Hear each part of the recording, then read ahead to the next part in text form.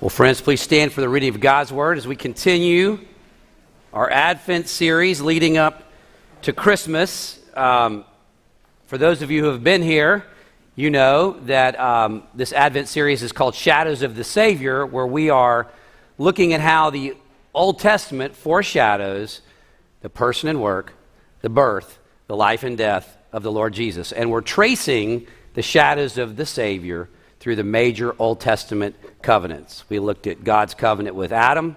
We looked at God's covenant with Noah. This morning we look at God's covenant with Abraham. And the shadows of the Savior are everywhere. Beloved, remember, these are the very written words of God, written for you and written for me. Genesis 12, verses 1 through 3. Now the Lord said to Abram, "Go from your country and your kindred and your father's house to the land that I will show you. And I will make of you a great nation. And I will bless you and make your name great, so that you will be a blessing. I will bless those who bless you, and him who dishonors you I will curse. And in you all the families of the earth shall be blessed. Indeed, the grass withers and the flower fades, but the word of our Lord stands forever, and may he add his blessing to it." You may be seated. Well, friends, I don't know if you've seen the relatively new progressive insurance commercials that are directed toward helping you not to turn into your parents. I don't know if you've ever seen those. Some of my personal favorite, meaning they are intended to help you not to adopt the annoying stereotypical traits of older people. And so there is a therapist that's highlighted in the commercial. His name is Dr. Rick, okay? And so Dr. Rick is supposed to take, people probably in their late 30s, early 40s, to place that would be triggers that would turn them in to their parents. Who here has seen any of these commercials? These commercials are greatness. So there are so many we could go with. One of the ones is, he's driving them around in what looks like a retirement bus, okay? And so he drives them to the parking lot of a large football stadium. And he lets these 30-somethings out of the car, maybe early 40-somethings, and they get out. And immediately one of the guys comments on the fact that it's good that they're parking here because they're close to an exit, which provides easy access out of the stadium. Another person comments that it's wonderful how many compact car spaces there are. That generates a lot of revenue. And of course, Dr. Rick is there saying, "We're not here for the parking. We're not here for the parking. We're here for the game. Let's go into the game." Then the next scene, you have a plumber who is fixing the sink, and you have this man, late 30s, 40s, standing over the plumber, helping him, coaching him, giving him tools. And then Dr. Rick says, you hired him. He doesn't need you. Step away, please." One of my favorites is, so he's doing like a seminar on technology awareness, and he asked the group, he says, "Who here can open a PDF?" To which they all say, "Oh, no, not me. No, I can't go there. PDFs are beyond me." Very, very funny. Well, I see it in my life all the time that I am turning into my father. I really am. I see it in the way that I talk to my boys, and I tell them when they're walking out the door always, watch your speed, always watch your speed. I'm in my 50s now, and this summer, my dad's 87. When I would drive him around, that's exactly what he says. "David, watch your speed. There could be a speeding trap right up here. You never know what's around this corner. Watch out." I'm also physically becoming like my father. I was recently diagnosed with glaucoma. That sounds terrible, but it just means too much eye pressure. It's easily treated with some eye drops, reduce the pressure. But for years, I asked my dad, "Why are you doing that? Why are you taking all these eye drops?" And he said he had glaucoma. Well, I was just diagnosed with glaucoma, but it was caught early. Everything's going to be fine. Probably going to start the eye drops soon. But in the course of this eye examination, they also tested my eyesight to update my contact and glasses prescription. And you know what happens when you go to an eye exam, those of you who have been through an eye exam. I was talking to Allison Averett about this before this morning, and Allison's never been to an eye exam, which is amazing to me, how someone in their late 20s could have never been to an eye exam. At any rate, so you sit down in the chair, there's the optometrist or the optometrist or the ophthalmologist, and you have this device, okay? You sit down, you put your chin in it, and there's this device, and you look through a variety of lenses. So one eye is covered, one eye is open, and so you're looking at the eye chart on the back wall. Those of you who have done that know what I'm talking about. And the first lens they put in there, it's so blurry. You can hardly see the eye chart's there, but you can't see it. And with each successive lens that they slap in there, it gets clearer and clearer and clearer. And then when they provide just the right lens, it looks like the eye chart is in HD. It's like jumping off the wall, okay? You feel like you have eagle eye vision, okay?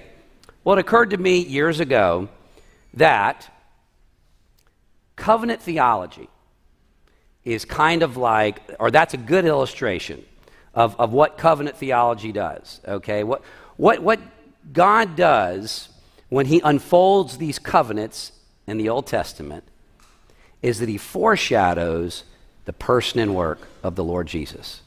And so in God's covenant with Adam, in God's covenant with Noah, in God's covenant with Abraham, we'll see God's covenant with Moses next week, and then David after that. In each of these covenants, in each of these agreements, you will see shadow after shadow after shadow of the Savior of the Lord Jesus Christ. And so a few weeks ago when we did Genesis 3:15, and God promises the gospel for the first time that through the seed of the woman, he's going to crush the head of the serpent. In Genesis 3:15, we get the first promise of a redeemer. Okay, and so to use the eye exam as an illustration, that's like one of the early lenses, you know, so you can see the back wall and you start seeing things more clearly, this lens that's put through. We learn about the gospel in Adam. Last week we saw God's covenant with Noah. We saw shadows of the Lord Jesus everywhere. It's like another lens. And the eye chart in the back, it becomes more clear. The eye chart in the back is really the fullness of the new covenant in the Lord Jesus Christ. Well, each successive covenant is like a new lens, and you learn more about what God is doing for us in the personal work of Jesus Christ. So this morning, we're taking our eye exam, and we're getting a new lens put in. And that eye chart is becoming more clear. We're learning more and more about the Savior to come, and it's incredible. We're going to learn more about that this morning. Okay, in Genesis 12, 1-3 in your bulletin, we see that God makes a covenant with Abraham where he promises a number of things. He promises to make Abraham into a great nation with many descendants. He's going to give Abraham and Abraham's descendants this amazing land.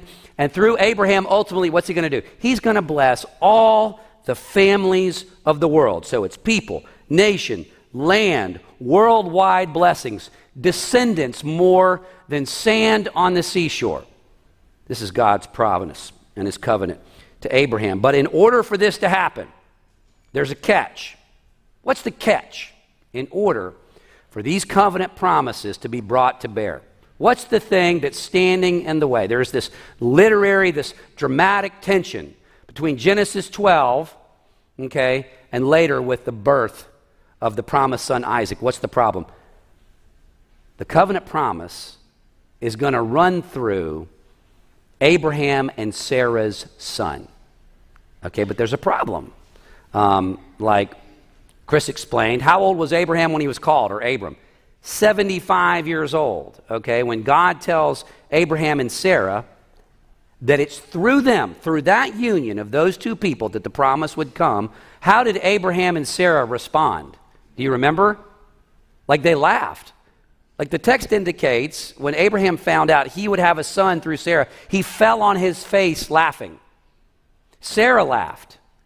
And so ultimately, against all odds, when God gives to Abraham and Sarah their own son, Isaac, it is nothing short of a miracle.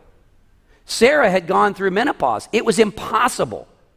And yet God had done the impossible by giving them this beloved son. That's how God would work his promises through Isaac. And then in Genesis 22, the unthinkable happens.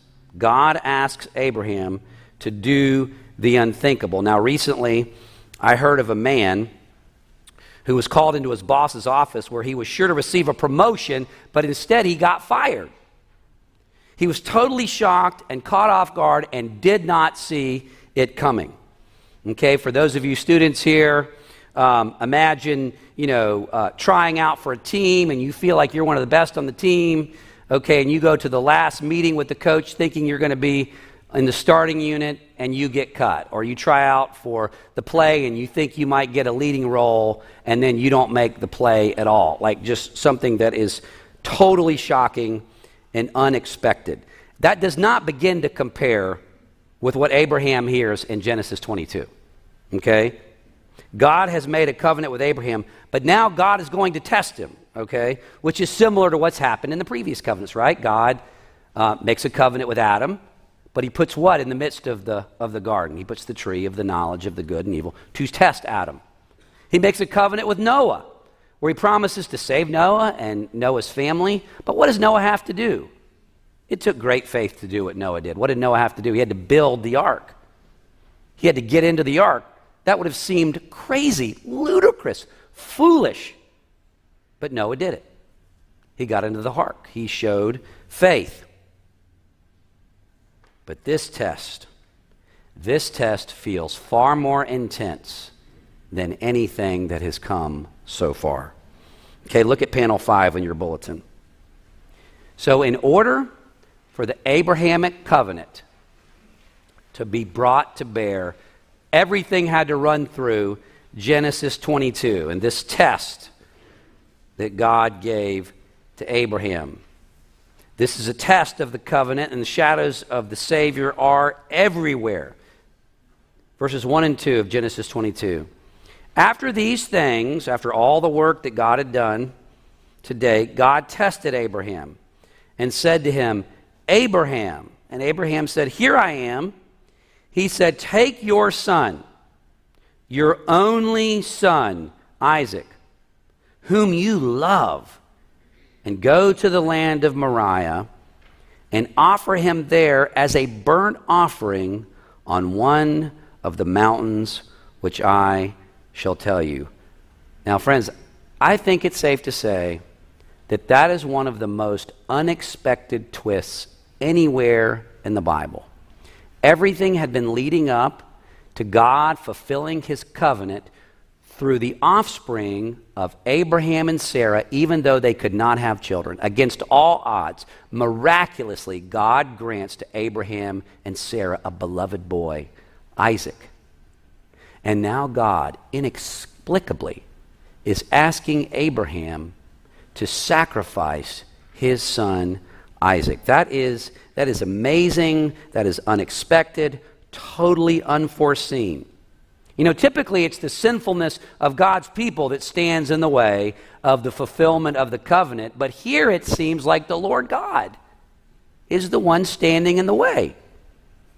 Because the degree to which this test succeeds, it's a threat to the covenant promise.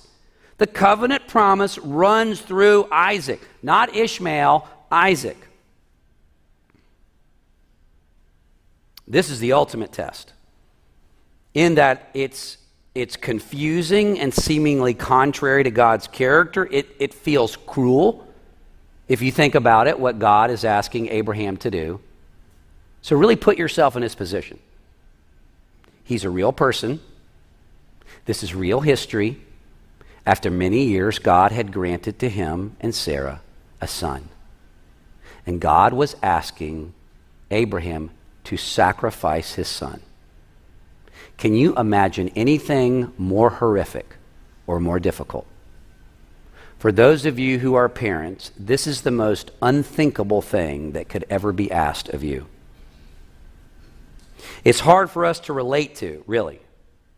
It's hard for us to relate to because we know that God would never ask us to do something like this. In fact, if someone thought God was telling them to do this, what would we think? We would think that they had a mental illness.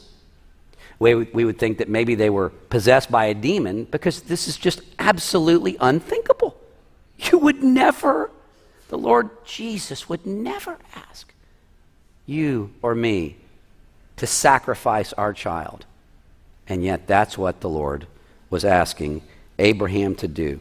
to sacrifice his beloved son. I ask you, why would the God of the Bible, who is gracious and compassionate, who was full of loving kindness, why would he ask Abraham to do this? It seems totally at odds with who we know the God of the Bible to be. The God of the Bible detests child sacrifice. How could Yahweh ask Abraham to do this? I assure you there's a reason. There's a very profound reason that he's asking Abraham to do this. So let's look at the text, verses 3 and 4. The narrative carries us along. So Abraham rose early in the morning, saddled his donkey, and took 2 of his young men with him and his son Isaac. And he cut the wood for the burnt offering and arose and went to the place of which God had told him. Verse 4. And on the 3rd day, Abraham lifted up his eyes and saw the place from afar, which is the writer's way of implying that there was a huge struggle going on within Abraham. Look at the language again on verse 4. On the 3rd day, Abraham lifted up his eyes and saw the place from afar. I think implication, he saw it with dread. He could not imagine what he had to do, what was before him. I can remember a number of years ago receiving an email requesting a meeting that I knew was going to be extremely difficult. I can remember not sleeping. I can remember dreading the meeting, and the meeting was the next day. I cannot imagine what it was like for Abraham to think about this and ruminate about this and worry about this and fret about this for 3 days straight. I can remember with our second child, our beloved Cole, who's healthy and whole and wonderful, but there were some concerns early on in the pregnancy. I can remember that we were scheduled for a much more detailed sonogram, okay, so that we could detect any problems if they were there. And I could hardly walk into the room where the sonogram was going to occur because I was so concerned for what he might say was wrong with my son. Thankfully, everything was okay. I cannot imagine what it felt like for Abraham. You will not understand the reason and rationale for this command unless you really try to put yourself in Abraham's situation, unless you imagine how difficult this would be to hand over your only beloved child. Is there anything in the world that we love more than our children? I don't think so. There are many couples that I have prayed with over the years who have greatly struggled with fertility. And if and when they conceived, never in a million years would they hand that child over for something like this. In fact, oftentimes, folks that have struggled with fertility, only ultimately to conceive, they do everything within their power to make sure that that baby is born healthy and whole. And they bend over backwards to protect that baby in the early days. And we have this. This should be shocking.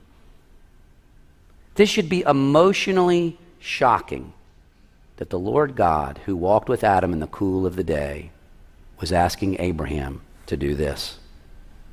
Look at verse 5.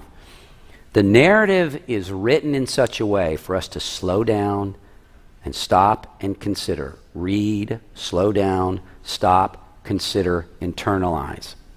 Verse 5. Then Abraham said to his young men, "Stay here with the donkey. I and the boy will go over there and worship and come again to you." Do you think he was in denial? He's saying, I and the boy, we're going to go up there and worship, and then we are going to come back to you. Is he in denial? Is he hoping against hope that something's going to happen? Is he not wanting Isaac to understand what's coming? What do you think? Verse 6.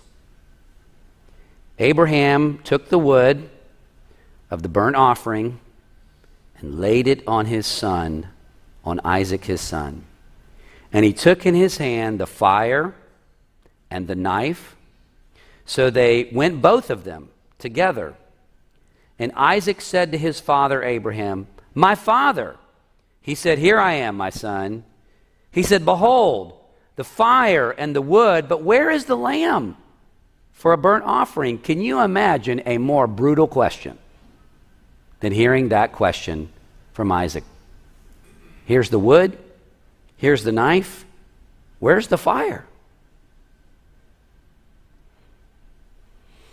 In one little variation from what we usually imagine, Isaac is probably not a young boy. He's probably not a child in that sense. In fact, in Genesis 22:5, Abraham and Isaac took two young men with them, like as attendants, to help carry the wood and the other provisions. The word that is used of Isaac for boy is actually the same Hebrew word as used for those young men. It's the same word, okay? The wood, the amount of wood that would be used for that sacrifice would have been very heavy. And Isaac was called to carry it. Isaac had enough wherewithal to ask what we're doing, okay? The term given to him is the same term as those young men who were accompanying them. He was carrying the wood for the sacrifice. You should probably imagine in your mind's eye, when you're thinking about how old is Isaac, a boy of at least 13 or 14, maybe 17, maybe 18, possibly even 20 years old. Would that have made this harder or easier? The fact that this would have been a 14, 15, 16-year-old youth. I don't know. It's overwhelming even thinking about it. Many scholars think that Isaac is asking a question that in his heart he knows the answer to. He knows the answer already. He could sense the fact that his father was conflicted and downcast. Look at verse 8. But Abraham said, "God will provide for himself the lamb for a burnt offering, my son." So they went both of them together. Outside of the faith and faithfulness of the Lord Jesus Christ, I cannot imagine anywhere in the Bible a better expression of faith in the character of God than we see here from Abraham and from Isaac. Both of them knew what was coming, and both of them went willingly. Look at verse 9. When they came to the place of which God had told him, Abraham built the altar there and laid the wood in order and bound Isaac his son and laid him on the altar on top of the wood. So whatever Isaac knew or did not know before, obviously Isaac now knows that he is the sacrifice. From my perspective, Abraham is over 100 years old. At this point, he could be 115, he could be 120. How difficult do you think it would have been for Isaac to get away? It would have not been hard at all. In fact, my 17-year-old right now, so I'm a young 50, right? My 17-year-old right now regularly kind of like, when we walk by each other, kind of bumps me in the shoulder, kind of bows up to me, trying to think who's the boss, who's the man around here, If Jack Ray got the sense that something bad was going to happen, I could not catch him in a million years. He would fly to the north, and I would never see him again. Isaac could have gotten away. You need to understand this. Isaac was probably 14, 15, 16. He could have overpowered his father. He could have gotten away, but what did he do? He willingly laid down his life because of how much he believed in the character of his father. That's what he did. Inconceivable to me. Abraham and Isaac trusted in the character of God, even though this did not make sense and they did not understand. Look at verse 10. Abraham reached out his hand and took the knife to slaughter his son. Is there anything more difficult to read than that? But the angel of the Lord called to him from heaven and said, Abraham, Abraham. The repetition is here for emphasis. And he said, here I am. He said, do not lay your hand on the boy or do anything to him. Why? For now I know that you fear God, seeing that you have not withheld your son, your only son, from me. And behold, Abraham lifted his eyes and looked, and behold, behind him was a ram caught in a thicket by his horns. And Abraham went and took the ram and offered it up as a burnt offering instead. Perhaps the most beautiful word in the entire account, instead, in place of his son. So Abraham called the name of that place, the Lord will provide. Even though the sacrifice had already happened, he calls the place, the Lord will provide. As it is said to this day, when Moses was writing this account, as it is said to this day, on the mount of the Lord, it, or the pronoun should be rendered he. On the mount of the Lord, he shall be provided. What is the point of this, my friends? Why would God ask Abraham to do something like this? God sent Abraham to the land of Moriah, and Moriah comes from the Hebrew verb to see. Abraham was there to see. He was there to see something. What was he there to see? He was there to see the cost. The test was the cost, and the cost was everything. Isaac represented everything, the entirety of the covenant, all of Abraham's descendants. Everything was rolled up into that boy. What was there to be seen? The cost, the awful, uncountable cost. Why would God ask Abraham to give something that would cost him everything? Well, of course, to give us a reference point for the sacrifice that the God of the Bible made because of his love for you and me. God commanded Abraham to do this, not only to foreshadow the Lord Jesus Christ. The shadows of the Savior are everywhere in terms of the substitute in everything that's portrayed. It's obviously foreshadowing the true Lamb of God who takes away the sin of the world. It's also there as a reference point to help us to relate to the degree to which God Almighty loves you and loves me. Have you ever wondered, could God, the God of the Bible, love someone like me? This is the evidence of that. This is how God has proven to you and me beyond the shadow of a doubt how much he loves us. Is there anything you love so much that you would give your child for it? Is there anything? No, there's not. For God so loved the world that he gave his only begotten Son, that whosoever would believe in him would have eternal life. That's how much God loves us. He loves us so much. Isn't it inconceivable? Okay? The angel of the Lord, many scholars think the angel of the Lord is in pre-incarnate Jesus.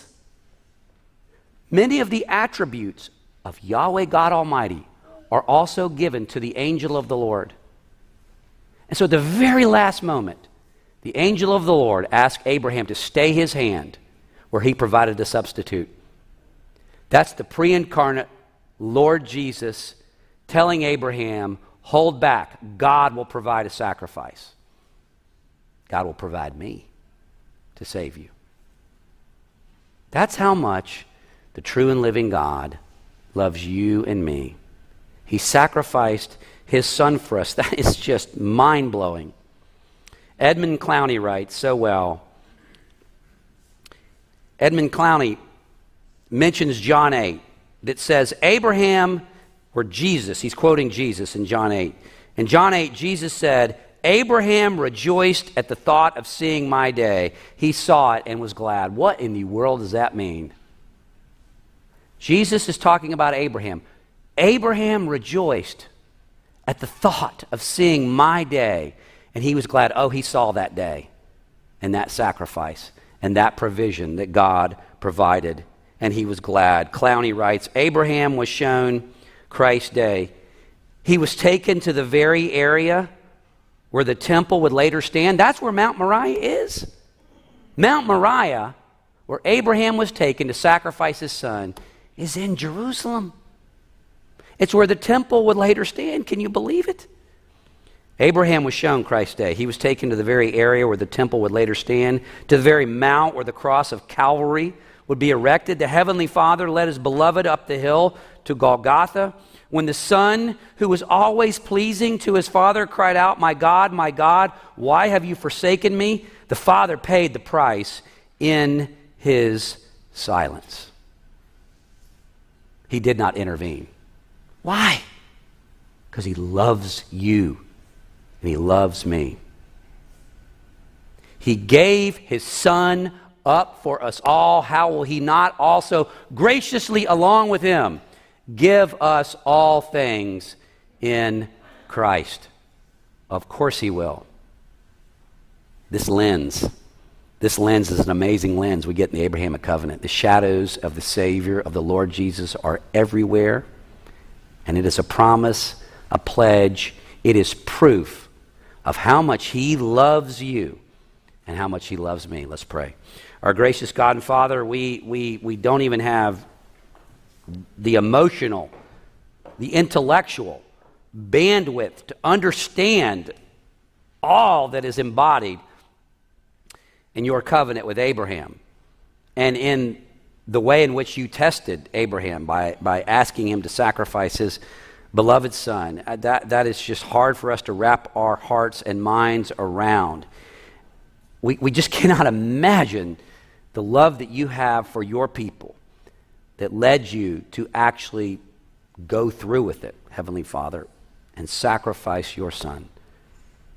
Father, we praise you and thank you that you so loved the world that you gave your only begotten, your beloved Son, the Son of your love, so that whoever believes in him would have everlasting life. Father, may we know the love of God in Christ Jesus. In his matchless name we pray. Amen and amen.